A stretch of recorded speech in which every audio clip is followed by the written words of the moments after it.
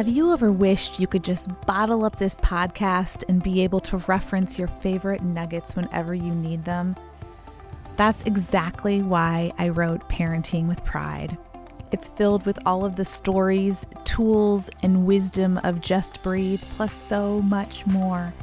I cannot wait to get this book to you, and it will be available to ship on May 14th. But you can pre-order it now on your favorite online bookstore or click the link in the show notes. If you have a favorite independent bookstore nearby, ask them to order it. It is perfect for their Pride Month campaign. As much as I love bringing you this podcast, this book, Parenting with Pride, Unlearn Bias and Embrace, Empower, and Love Your LGBTQ Teen is next level. Part instruction manual, part warm hug. It is what every parent, ally, and open-minded, curious listener needs. Order it today.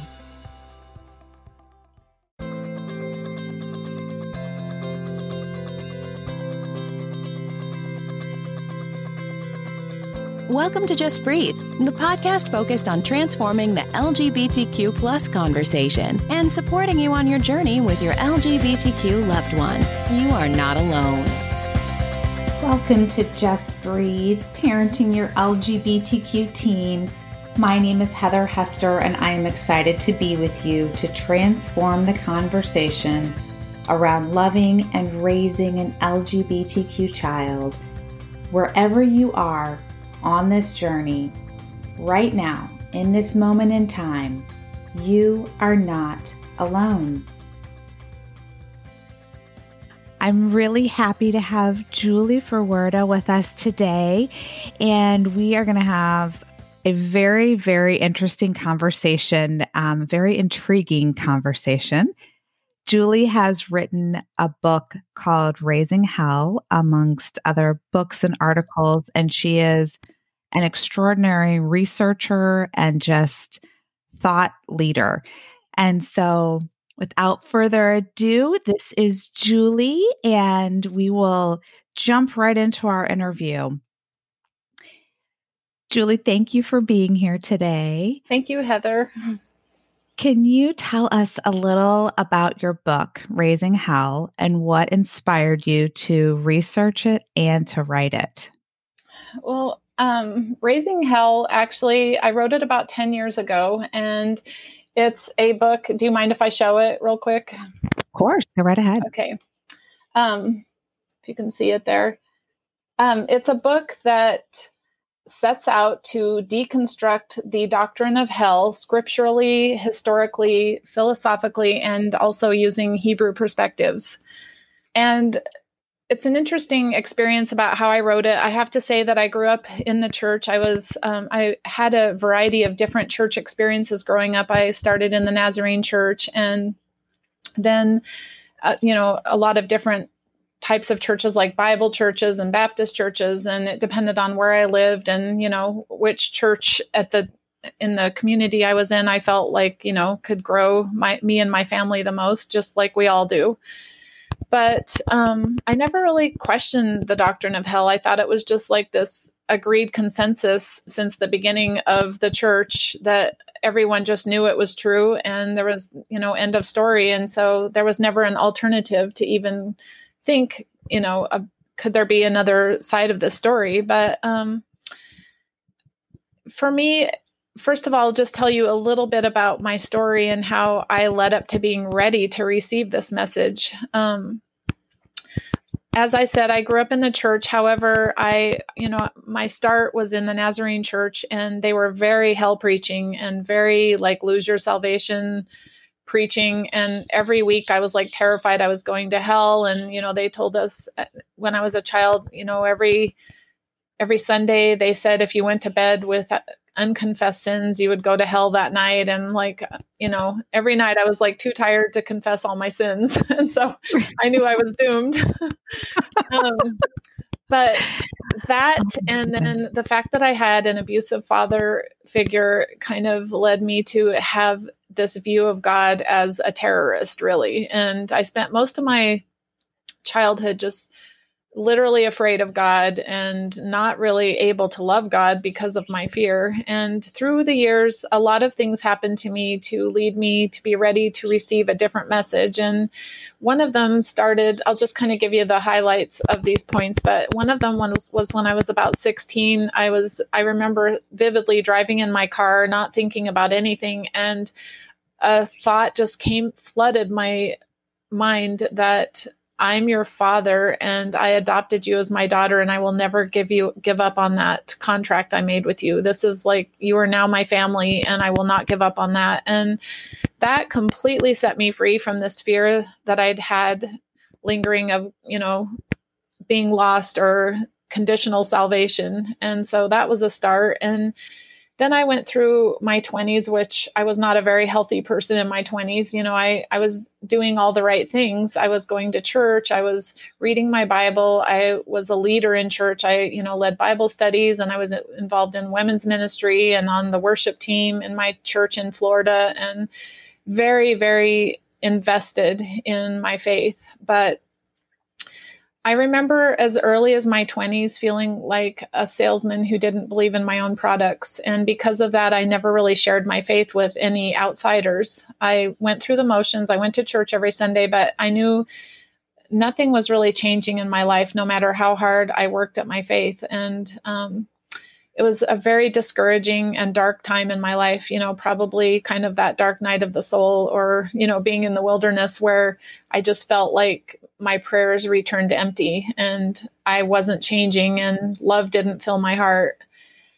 So I went through a really awful high conflict divorce in my early 30s. And at that point in time, for the first time, I felt God's grace. And that was when I really felt like something broke through and I started just experiencing God in a new way. I started, feeling God speaking to me a lot. And throughout my 30s, I guess you would say, I started to see the flaws in the church model. And a lot of it stemmed from patriarchy and just how suppressed women were from in the churches I went to for having a voice and feeling like first-class citizens. We were kind of just put on the back burner. And there were so many things, I saw a lot of hypocrisy in the leadership. And I also was pretty bored in church. I didn't ever really feel like I grew. And again, it felt like a toilsome journey where I just kept coming up against the same walls. And I remember in 2008 was kind of this pivotal point for me. I was on a walk. This was in my 40s, and I was on a walk, crying in the rain. It was raining, and I was bawling my eyes out, and I was saying, God, I just have to admit that I don't know how to love, and I can't do it. Like, I can't muster up love in my heart. And if you want me to be a loving person, you're just going to have to put it in my heart, because I can't do it. I need to be changed. I need to be filled. I want to feel something. Like, I've never known what it feels like to be changed or to be born again, or, to have a transformational experience. And in that time too, my children were pretty young, and I had a daughter who was always questioning hell. She was my more spiritual child, and she would often come to me with those questions like, how can this be fair that, God would send people to hell forever to burn? Like, how is that compatible with a loving God? And I would give her all the usual platitudes that we learn in church. Oh, we can't understand everything, but God is loving and just, and, justice has to have a punishment for unbelief, and, all the things that we're told, and they don't even sound, Mm-hmm. So anyway, in 2008, also the same year that I was crying in the rain, I started researching Hebrew perspectives on the Bible with a friend. And for the first time, my eyes were open to many Bible errors, as well as how Western theology has been so misled in the way they interpret the Bible. Like, they're completely missing the Hebrew perspectives, which are the people who wrote the Bible.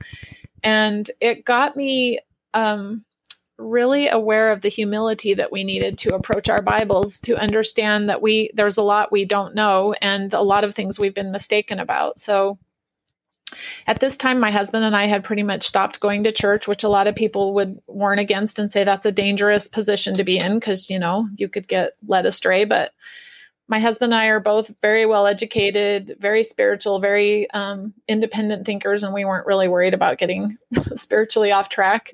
If anything, we felt a lot of relief not being in church with all the drama and problems. For sure. So during my studies, I was studying with a friend and I came across a verse in 1 Corinthians 15, 22 and 23. And it says, as in Adam, all die, so in Christ, all will be made alive, but each in his own order.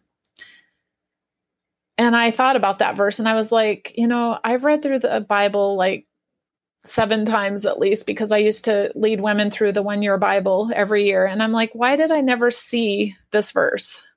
Like, right. What does it mean? As in Adam, all die, so in Christ, all will be made alive. I mean, we're looking at the same all that died in Adam, and we're saying that same all will be made alive in Christ. And so my husband and I both were presented with the idea that hell might not be true at the same time. We were kind of nosing around on some websites and we're like, there's an alternative to this. Like, it's possible that hell might not be true. And people are talking about this. Right. Oh my gosh. And so he and I decided to go 2 different directions and research and come back together. And, since, like I said, we're both independent thinkers and we didn't want to be swayed by the same things. So he went one way and did his research, and I went another way and did my research. And a few weeks later, we came back together and we were both, it didn't even take more than 2 weeks. We were both convinced that there was not a shred of evidence in favor of hell. And we had already found answers to most of our objections and questions. And it was so eye-opening. And for the next year, I did research every day. I was a full-time writer then, and I was, staying at home.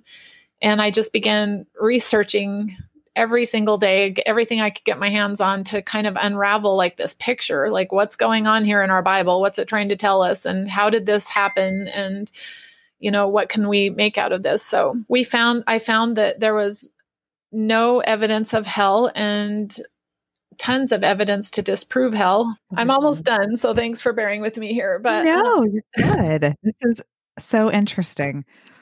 Anyway, we found that not only was hell not true, but the Bible and the earliest church teachings and the Hebrew teachings indicated that God had a plan and an intention to save all people in a plan of ages. And as I looked into this, I discovered that there are verses all over the Bible that say this, and I just never saw them through my old filters. So for instance, think of these verses, and I'm not going to say where they are. I'm just going to kind of run through a few that we all know. Sure. The angel announcing the birth of Christ said, "Behold, I bring you good tidings of great joy, which shall be for all the people." And I thought, well, how could it be good news for all the people if only a few people benefit? And then, Jesus on the cross, if I be lifted up, I will draw all men to myself, or all humans. What does that mean? Jesus was lifted up. All humans.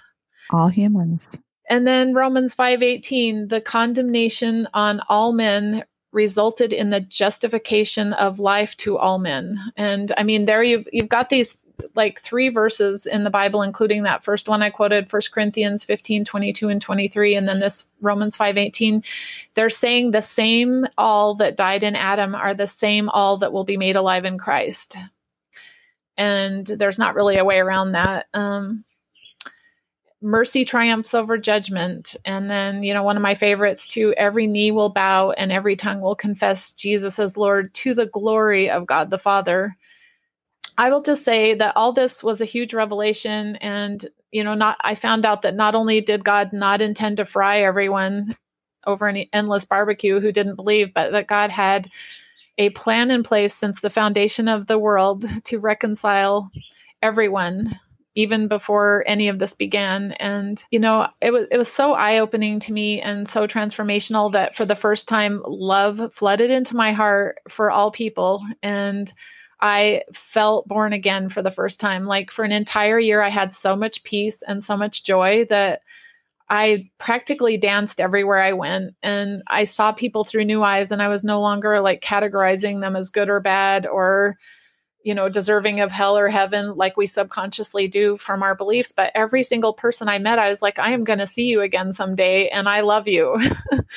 And I know Right. people probably felt really weirded out because I just felt so joyful and so like connected to everyone and so safe for the first time. So, I just discovered that God can no longer lose one of his children than lose a part of himself. And,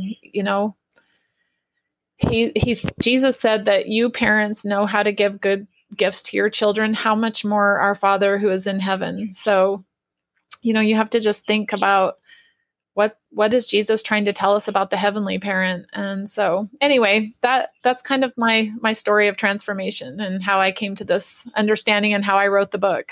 I love that. Oh my gosh. And I just find it so fascinating because, truth be told, I, really did start reading kind of as a skeptic, which I think all of us do, especially those of us who were really, this was hammered home that Mm-hmm. you step a toe out of line, you are going to hell. And for So true. 15 reasons a day. And in reading this, I had so many just, wow moments. I love, one of the things we were talking about before was just the peace and the joy. And I think that is such a huge thing, and being able to let go of this fear, because that's what it is, right? Mm-hmm. It's this fear that man, that religion, that the institution has Mm-hmm. put upon us, not God.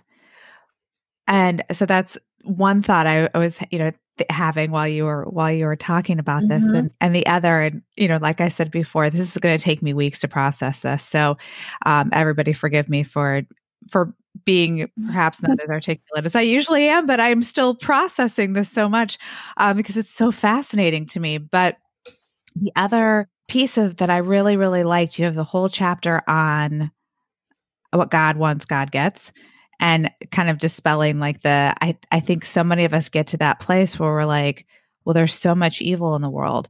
What about all of these people who never learn about him? They're just going to hell. How's that fair?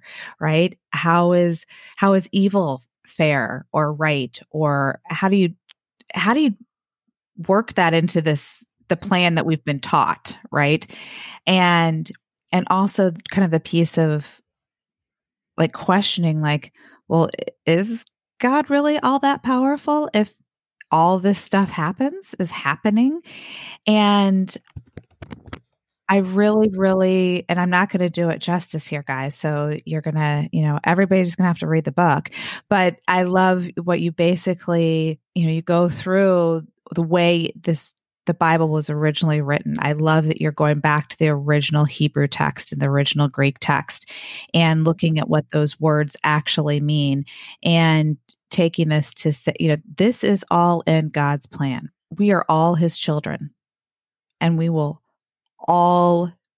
gather us all into his fold, right? He will bring all of us to him. And there is something so comforting in knowing that there's a plan, Right. and that he has a plan, and that all of these, I often will say, when something difficult occurs or you look at things happen, take right now, for example, we're in the middle of this coronavirus pandemic, right? Right. And I keep thinking there's a reason. There's something positive, multiple beautiful positive things that will come from this, right? Mm-hmm. So I think that kind of goes to this whole thought. Yeah.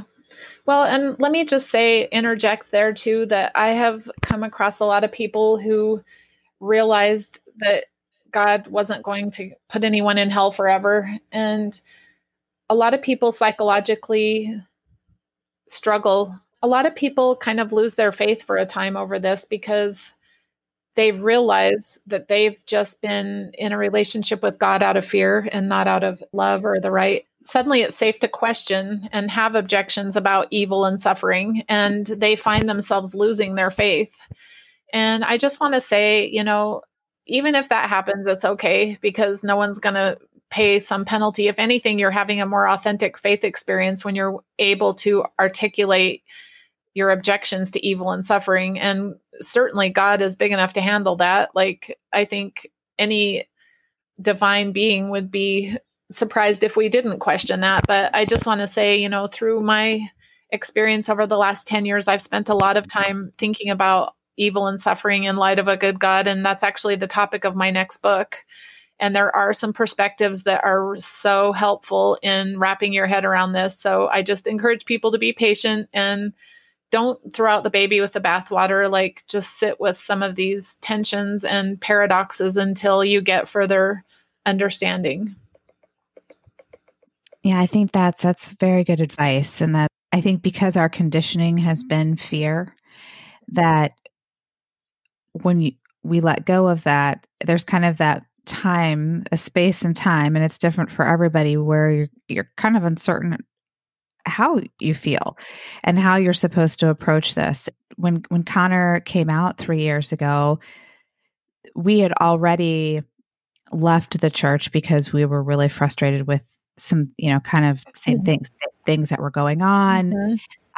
Just the drama, the politics, the nonsense, the things, the dots that didn't connect.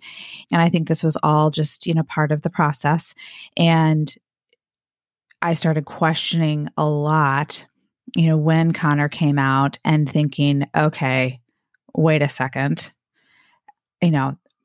my God is love. And that was kind of, for me, that was my entrance into really questioning all these other pieces, and coming to meeting you, and coming to meeting, other people, and just continuing to question. So questioning is good. And I feel, my relationship now with God is so much more authentic. And I don't have that, like, I'm so sorry, I didn't say I'm sorry, like. Well, if you think and about there's it, like 1,000 things I've done, and I'm so sorry, and I don't even know, that whole thing where, yeah, it's just so much more real. And I feel like we can just be who we are. And that's what he wants us to do. And that's how you just connect with other humans, right? Is being real.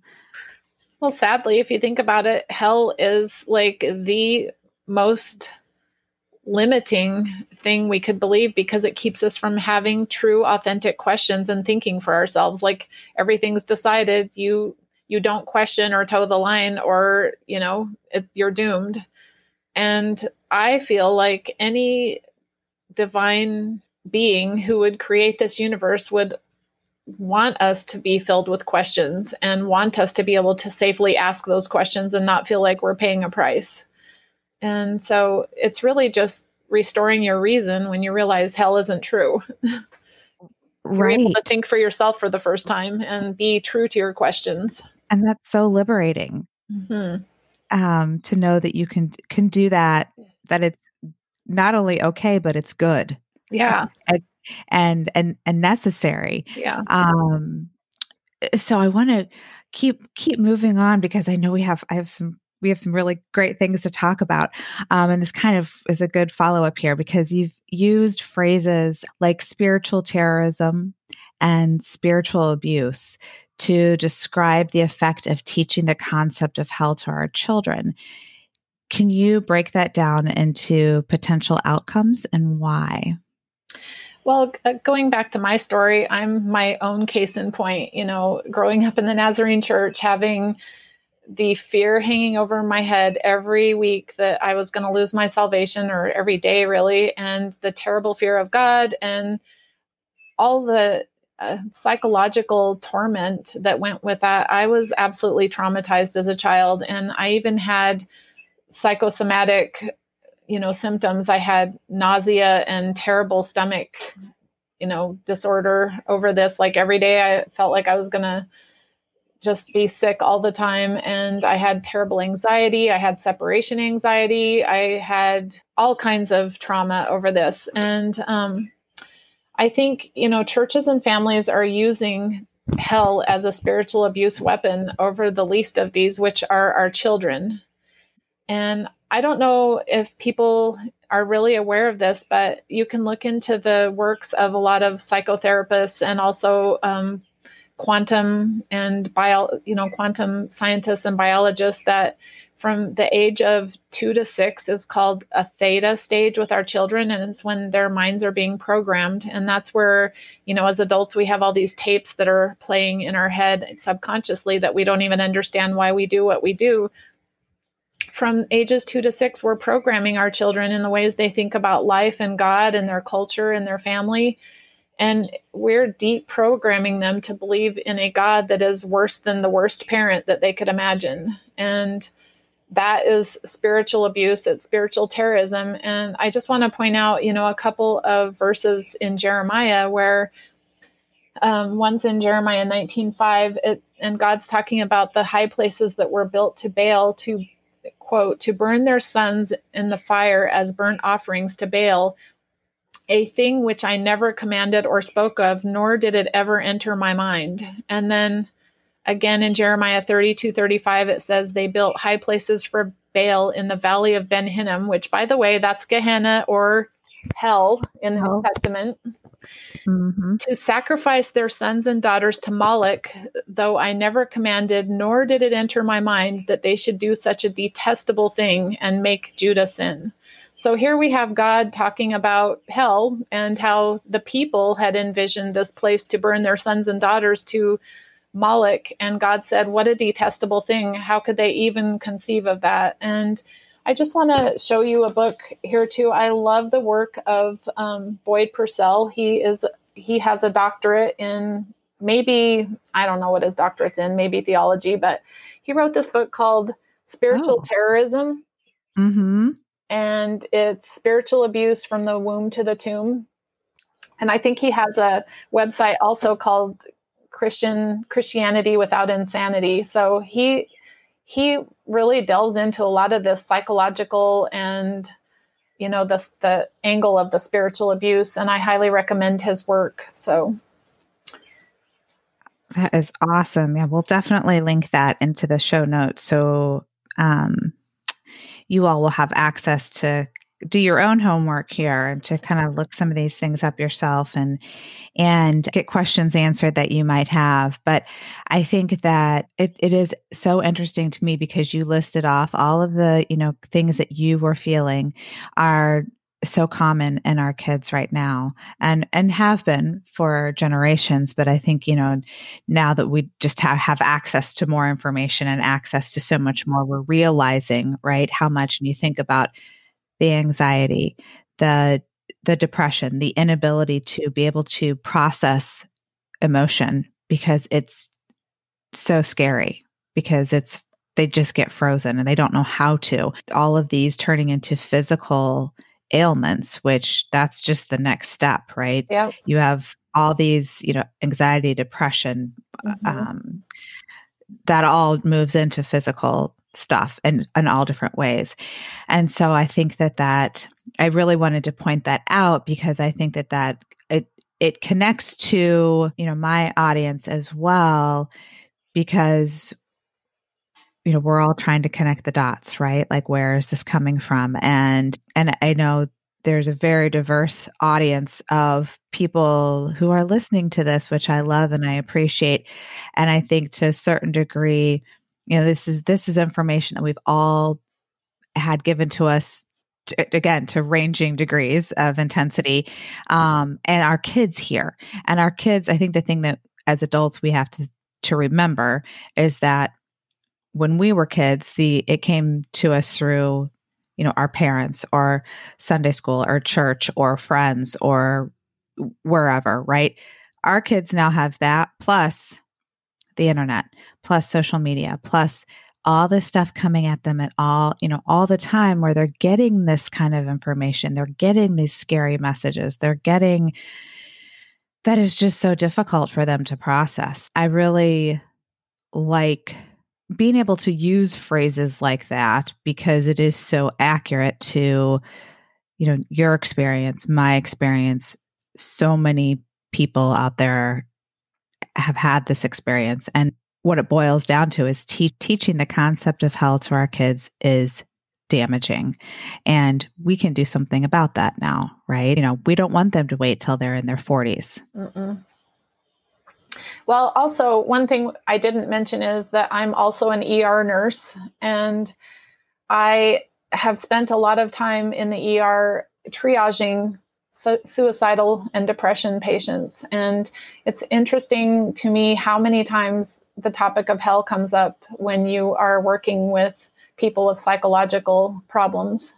So, and, these are adults who, it's back to that programming they had as a child. And it's just interesting how significant hell looms in people's minds and consciousnesses throughout their lifespan.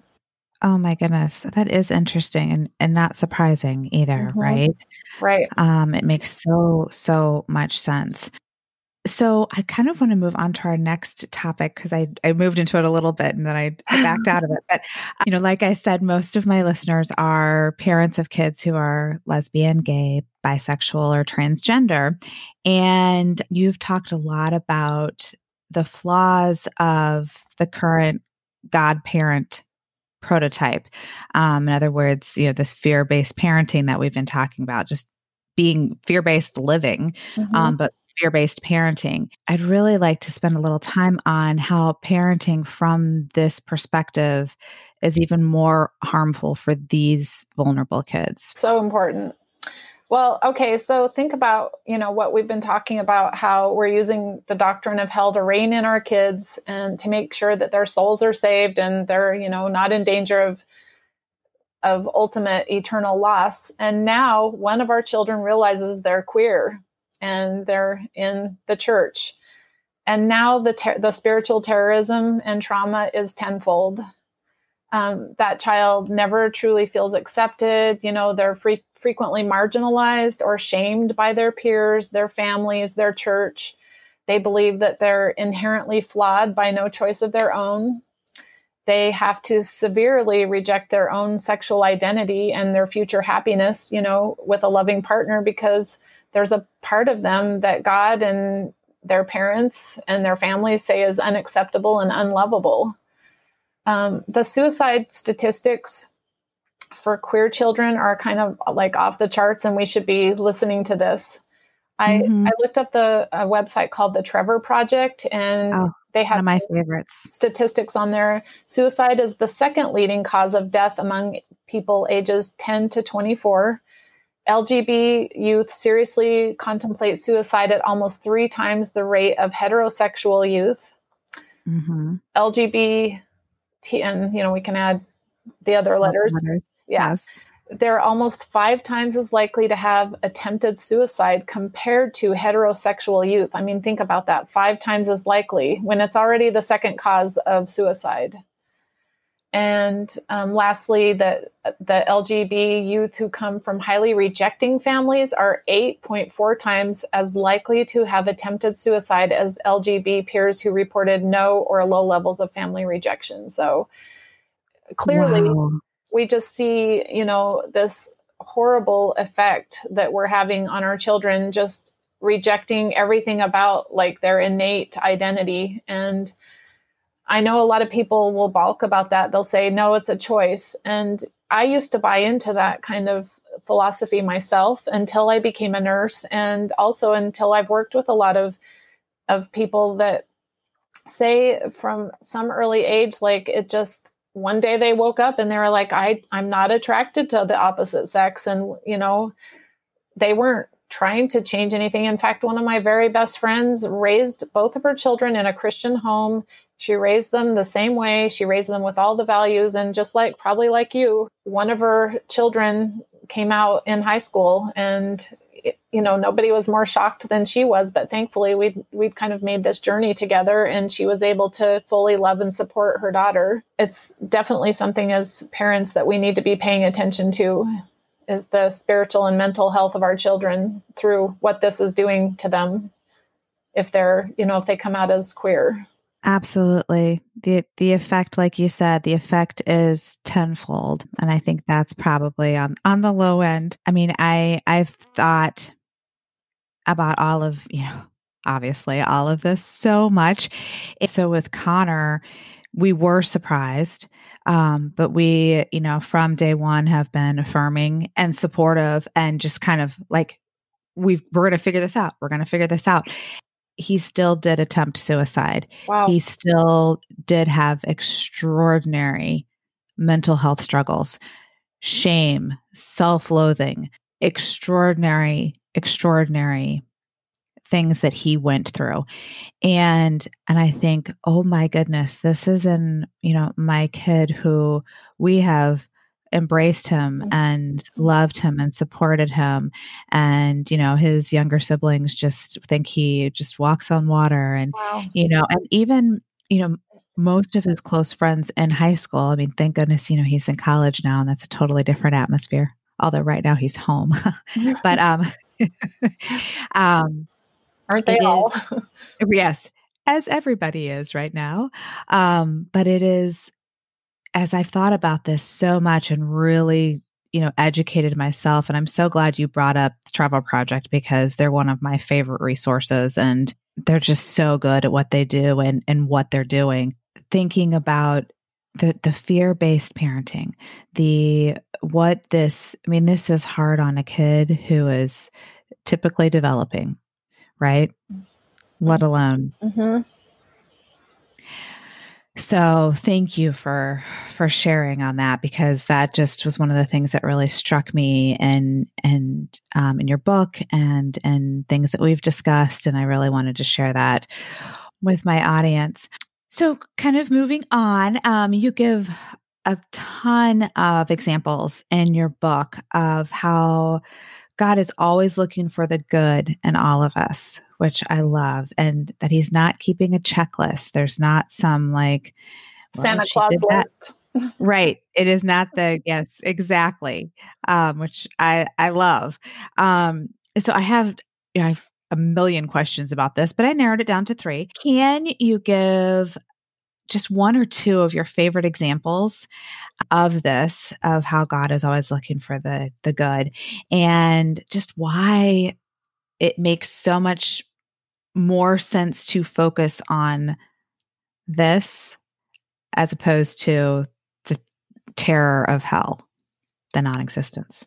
I can give you a couple of examples. And the first one is so simple. It's right in front of you. You're a parent and you love your children and you're always looking for the good in them. And even when your kids are acting out and your friends are like, rolling their eyes and it's like, I can't believe she's not dealing with this kid. Well, as the parent, you know this child and you love this child, you would give your life for it. And you're always wanting to see the best in your child. And so, if I'm a reflection or a fractal of God, I'm doing the same thing that God's doing with his children. And the second example that I would give you, which I explain in my book or offer in my book, is that there's nothing that a child can do that a loving parent wouldn't forgive or want to reconcile. And a perfect example of this is Kent Whitaker, who I met him at a writers' conference many years ago before he became famous. He was trying to get his story out there, and he ended up writing a book called Murder by Family.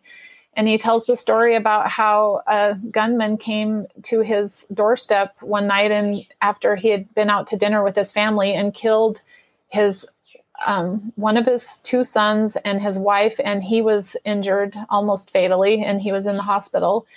And while he was in the hospital, the still small voice came to him and said, "Will you forgive your gunman? Will you forgive the person that did this to you, that killed your son and your wife and tried to kill you?" And he had this huge battle within him, but ultimately he just realized, how could I not forgive the killer or the assassin when God has so graciously forgiven me for everything? And so he forgave the killer, and then later found out it was his own son. It was his other son. His other son had a lot of psychological problems from the time he was little, but obviously the family didn't realize to what extent. And here God was asking him to forgive his own son for murder. And that's the heart of a parent, always knowing there's reasons behind why people do things, but ultimately we want the best and, for our children. And through that situation, Kent was able to find a restored relationship with his son. His son, I'm sure, got help and was in prison and everything. But at the end of it, because he forgave his son, they were restored in their relationship. And that's what God is after with all of his children. I loved that story.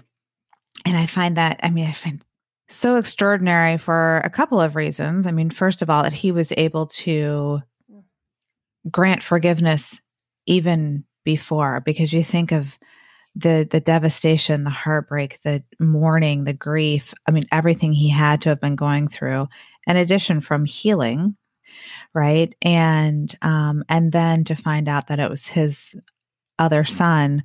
Holy cow. I mean, what an extraordinary, I just think that's such an extraordinary story and an extraordinary message. Well, I'm so glad that you shared that. You could give the parallel there too, that it was the other son of God that killed Jesus. So, we're all sons of God, and, we would have been probably right there looking on with approval based on just what's in the heart of man. So God endured this also with people, the other son killing one of his sons. So, and he forgave. Anyway, right. The ultimate example of that. And the other example that I love that you gave, and I have to share it because I read it for the first time in a very different way than I've always read it, which is the story of the prodigal son, which always irritated me, truth be told. This was one of my least favorite stories in the Bible, because I just thought it annoyed me. And I mean, why? Being totally honest, I don't know if it was I think part of it is I remember it to being a dinner time, a table discussion when I was growing up, and my brother was quite wayward, and my father would always talk about this, and I, being the oldest and hearing it through my own filter at the time, oldest, teenager, very different expectations, and thinking, well, this is just not fair. Like, this isn't right. Like I'm doing all the right things and I'm being a good girl, and he, gets to go be a, knucklehead, and then everything's okay. Right. And I think that's like the filter that I always read the story through, and then kind of just shelved it. And as I read it through your, as you were talking about it in your book, I was like, oh, well, now I totally appreciate this story, and I really understand what the story is saying, what it's teaching us, right? So thank you for sharing that. All of you probably think I'm nuts for that being my experience, but there we are. There's another little piece of me. Well, I mean, that's what the older brother felt like in the story too. So you were in good company. Right. Yeah. I always there was always part of me that was like, oh, I identify with him, and that's not right that I identify with him, but I couldn't figure out why, What's interesting though, is it's kind of holographic, because at some point you realize that in your pride, you were the prodigal son as well as the brother. So you're both of the people in the story, and you're both in need of the same grace. So. Right. Exactly. Well, I definitely feel like the other brother 30 years later. So I'm grateful. I'm really grateful. Oh my gosh. You talk about the 6 characteristics of a loving parent as well. Can you share those with us? Because I loved those so much. Sure. Well, first of all, characteristics that we're trying to understand, Jesus said, you earthly parents know how to give good gifts to your children, how much more your heavenly Father. So what we're looking for here is, if we feel like we're good earthly parents, what are we trying to compare to God if God's so much better than we are? So as you're, thinking about the characteristics of loving parents, you think this is just a drop in the ocean compared to how God feels about us as his children. The first one is, loving parents only intend good for their children. And I want to just say here too, that if you take the idea of hell as the destination for man, most of mankind who didn't believe in this lifetime, that's a very punishing view of a heavenly parent. And throughout the New Testament, the Greek word for punishment is kalesis, and kalesis actually is a word that means pruning or correction. And it's not the idea of punishment the way we view it. So all of the things that happen to us that seem, difficult or what we might think of as punishing are actually all for correction. And that's what loving parents do. We only intend good for our children. When we spank them for running out into the street, we want them to learn that that's not a safe or, becoming thing to do. There's going to be a consequence for that because we're trying to save their lives. So the second one is loving parents make sure that the punishment fits the crime. And I had never really thought about this, but, if we have 70 years on average on this earth that we can make mistakes and, totally miss the boat, which is kind of silly because God is the one that takes credit for blindness. And so, ultimately we're drawn to God, but let's just say for a second that it's our free will and, we're supposed to just figure it out. Is it really fair to have, endless time, millions, billions of years in a fiery furnace for 70 years of making mistakes and just not getting it right? So that's not the punishment fitting the crime. The third one is loving parents understand that there are factors behind disobedience. And when you've got a child and they're doing anything that other people maybe don't agree with, you as the parent know that that child has factors for why they're acting out or making the decisions they are or doing something that doesn't conform to the social norms. You have the history with this child. And so you're always their defender. You're always their advocate because you know the story behind the story that others aren't privy to. And that's really how it is with our relationship with God. God knows us intimately more than even our parents do and knows why we do what we do. So that's, just a really important factor in good parenting. The fifth one is that loving parents demonstrate fair and consistent character. And you know that I talk about this in the book, that if you have some parents and say they have 4 children and 3 of them are obedient and doing all the things they should be doing, but there's that one child that is just wayward or, not living up to the standards of the family, how would it be if the parents locked that child in the basement and tortured them? How would the other children in the household view that those parents, they would not see consistent character if the children upstairs are being included in the family and loved and nurtured and cared for, but they know that there's this other child being kept in the basement, being tortured. That is psychologically completely unacceptable to the happiness of the children upstairs. And this kind of thing actually happens. There was a book that came out a long time ago, maybe 20 years ago, A Child Called It, and it was by Dave Pelzer, and he has a series about this, but there actually are parents that do this where they'll sequester one child and make that child the object of abuse and isolation and all forms of mistreatment. And we would look at that and we say, that is completely messed up. Like those parents need help. And why would we ascribe to God the same kind of behavior? Right. So, and then just the last one is that loving parents ultimately long to be restored in relationship. And, you can ask 100 parents whose child is wayward or rebellious or doing whatever, and there's not one parent that would ever say, I don't care about them anymore. I don't care if they ever, come home.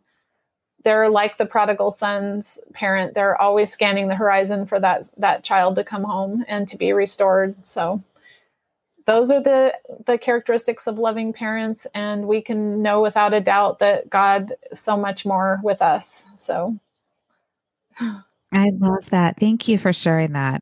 I think it just gives the overriding theme and all of that, obviously is love. You had said this to me when we talked a couple of weeks ago, but I think it's stayed in my mind, and I want to share it with everybody here, is when you're making decisions, whether it's about parenting or about whatever it might be, is your decision moving you toward love or toward fear? And I think that was so powerful to me. And and it's so simple, right? But it's so just beautiful. And as parents, as we make a million decisions every day with our kids, right? And a lot of them are just split-second decisions. This is an easy way to just, okay, is this a loving decision, or is this one that's going to instill fear? Or is this one that's going to, we all do like the split second, like as you kind of make that decision, like, how am I going to handle this? Because oftentimes we don't have hours to mull over how to handle different things that happen, right? So I think this is an easy litmus test, right, to use is yes, love or fear, love or fear, love or fear. So thank you. I'm going to kind of move on to my last question, because we are moving on to an hour here. Holy cow! You talked, and I can't remember if it was an email or in your book, but you talked about the transformation from the cold chrysalis, and which I obviously love because that is my logo. It, came from a place that I think when I originally came up with it had very deep meaning for me, and it's just kind of evolved over time. It signifies really this transformation from darkness to light and beauty, and the work and the effort it takes to achieve that transformation, and an awakening to the truth. And I loved how you used this analogy as our awakening to our connectedness with God and each other. Can you talk a little bit about that? I feel like this is talked about really by all of the really spiritual awake people, but there's probably no better analogy of the transformation process than caterpillar to butterfly. And I just want to say what I was saying about the spiritually mature people. The entire point of our journey here is transformation. And it's going from that place in life. Richard Rohr, he's one of my favorite authors. He describes it as the religion for the two halves of life. The first half, you're building a strong container, and you can do that through religion or whatever. And, some people think of it as your ego, your identity. You're trying to, you're being shaped and formed by your authority figures in your life. What is the proper way to conduct myself here so that I can be a loving person? What are my morals and my worldview? And this is where, a child's just going through the motions. It's again, that theta stage where they're learning how to live in the world successfully. And all of that should be leading us to a place where ultimately we come into what's called the second half of life religion.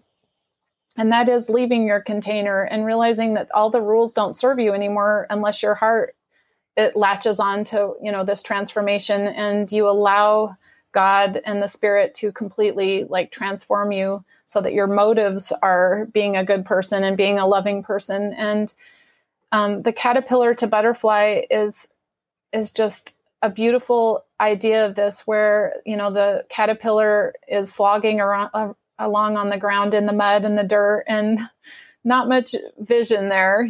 They're just trying to get by. And what happens, something from within, whatever it is, tells the caterpillar it's time to go into the dark. And the caterpillar does what it's been programmed to do. It makes a cocoon, and in the darkness and the stillness, something happens that the caterpillar has no control over, and that is transformation. And this is where all the lessons learned through caterpillar life, come in and actually change that caterpillar into a different species. And this is, basically what Jesus was talking about. We translate it eternal life, but it's actually Aeonian life. And the verses where Jesus is talking about getting connected to the vine, coming into Aeonian life, is all about this. It's that transformation from caterpillar to butterfly, where one day the caterpillar wakes up, but it's not a caterpillar anymore. And suddenly, guess what? It's not on the ground anymore. It's flying, and it's, sampling nectar and flying in the skies and drifting on the wind. And it has this incredible perspective back over its life. And so everything that we experience here is about our transformation. It's just a really beautiful, I love that you picked that. It's such a beautiful symbol of what we're here to do. And, we can look at mistakes differently. Mistakes ultimately lead us we learn more through mistakes than anything, and they ultimately lead us into becoming a healthy, wise, and loving adult, hopefully, if we've been given the right tools. So, right. anyway, within transformation, I'll just say this as the last thing is the entire point of Aeonian life is unlearning the separateness that we've been taught throughout our first half of life religion, where God is out there and separate and we're separate from others. And true transformation comes when we uncover our butterfly and we know that we were never separate. And I came to realize somewhere along the way that the word sin actually means the perception of separation and all the unlovely behaviors that go along with that. So when we are putting off the life of sin, what it means is we're uncovering that butterfly self that knows that we are divine sparks. And I think it's 2 Peter says that we are divine image bearers. And that's what Jesus and the prophets and everyone came to tell us is we are connected. We're not separate. And we are on the inside with God looking out. There's no other. So it's very empowering. And I think as we approach parenting, we want to teach our children this incredibly transformative worldview so that they understand that there's no separation, and that will just bring really good fruit into their lives, self-acceptance, and as well as everything, especially, with children that may deviate from our culture, or our subcultures. I think that's a really, really lovely way to end, because that's ultimately what we want, right? Mm-hmm. To teach our children just to love and to love themselves and to love others and see this as all, right? Yeah. Not just a select few, but all. And this really is good news. It's very good news. Mm-hmm. Thank you so, so much for being with me today. Just fascinating. And, for all my listeners out there, I will post all of this in the show notes and lots of links to Julie's works. And, as always, you can email questions. Julie, just thank you. Thank you so much. Thank you very much. I really enjoyed being here. Thank you so much for joining me today. Check out the show notes for all of the resources we mentioned.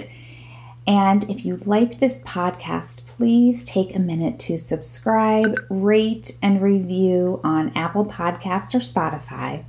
And as always, please share with anyone who needs to know that they are not alone. Until next time.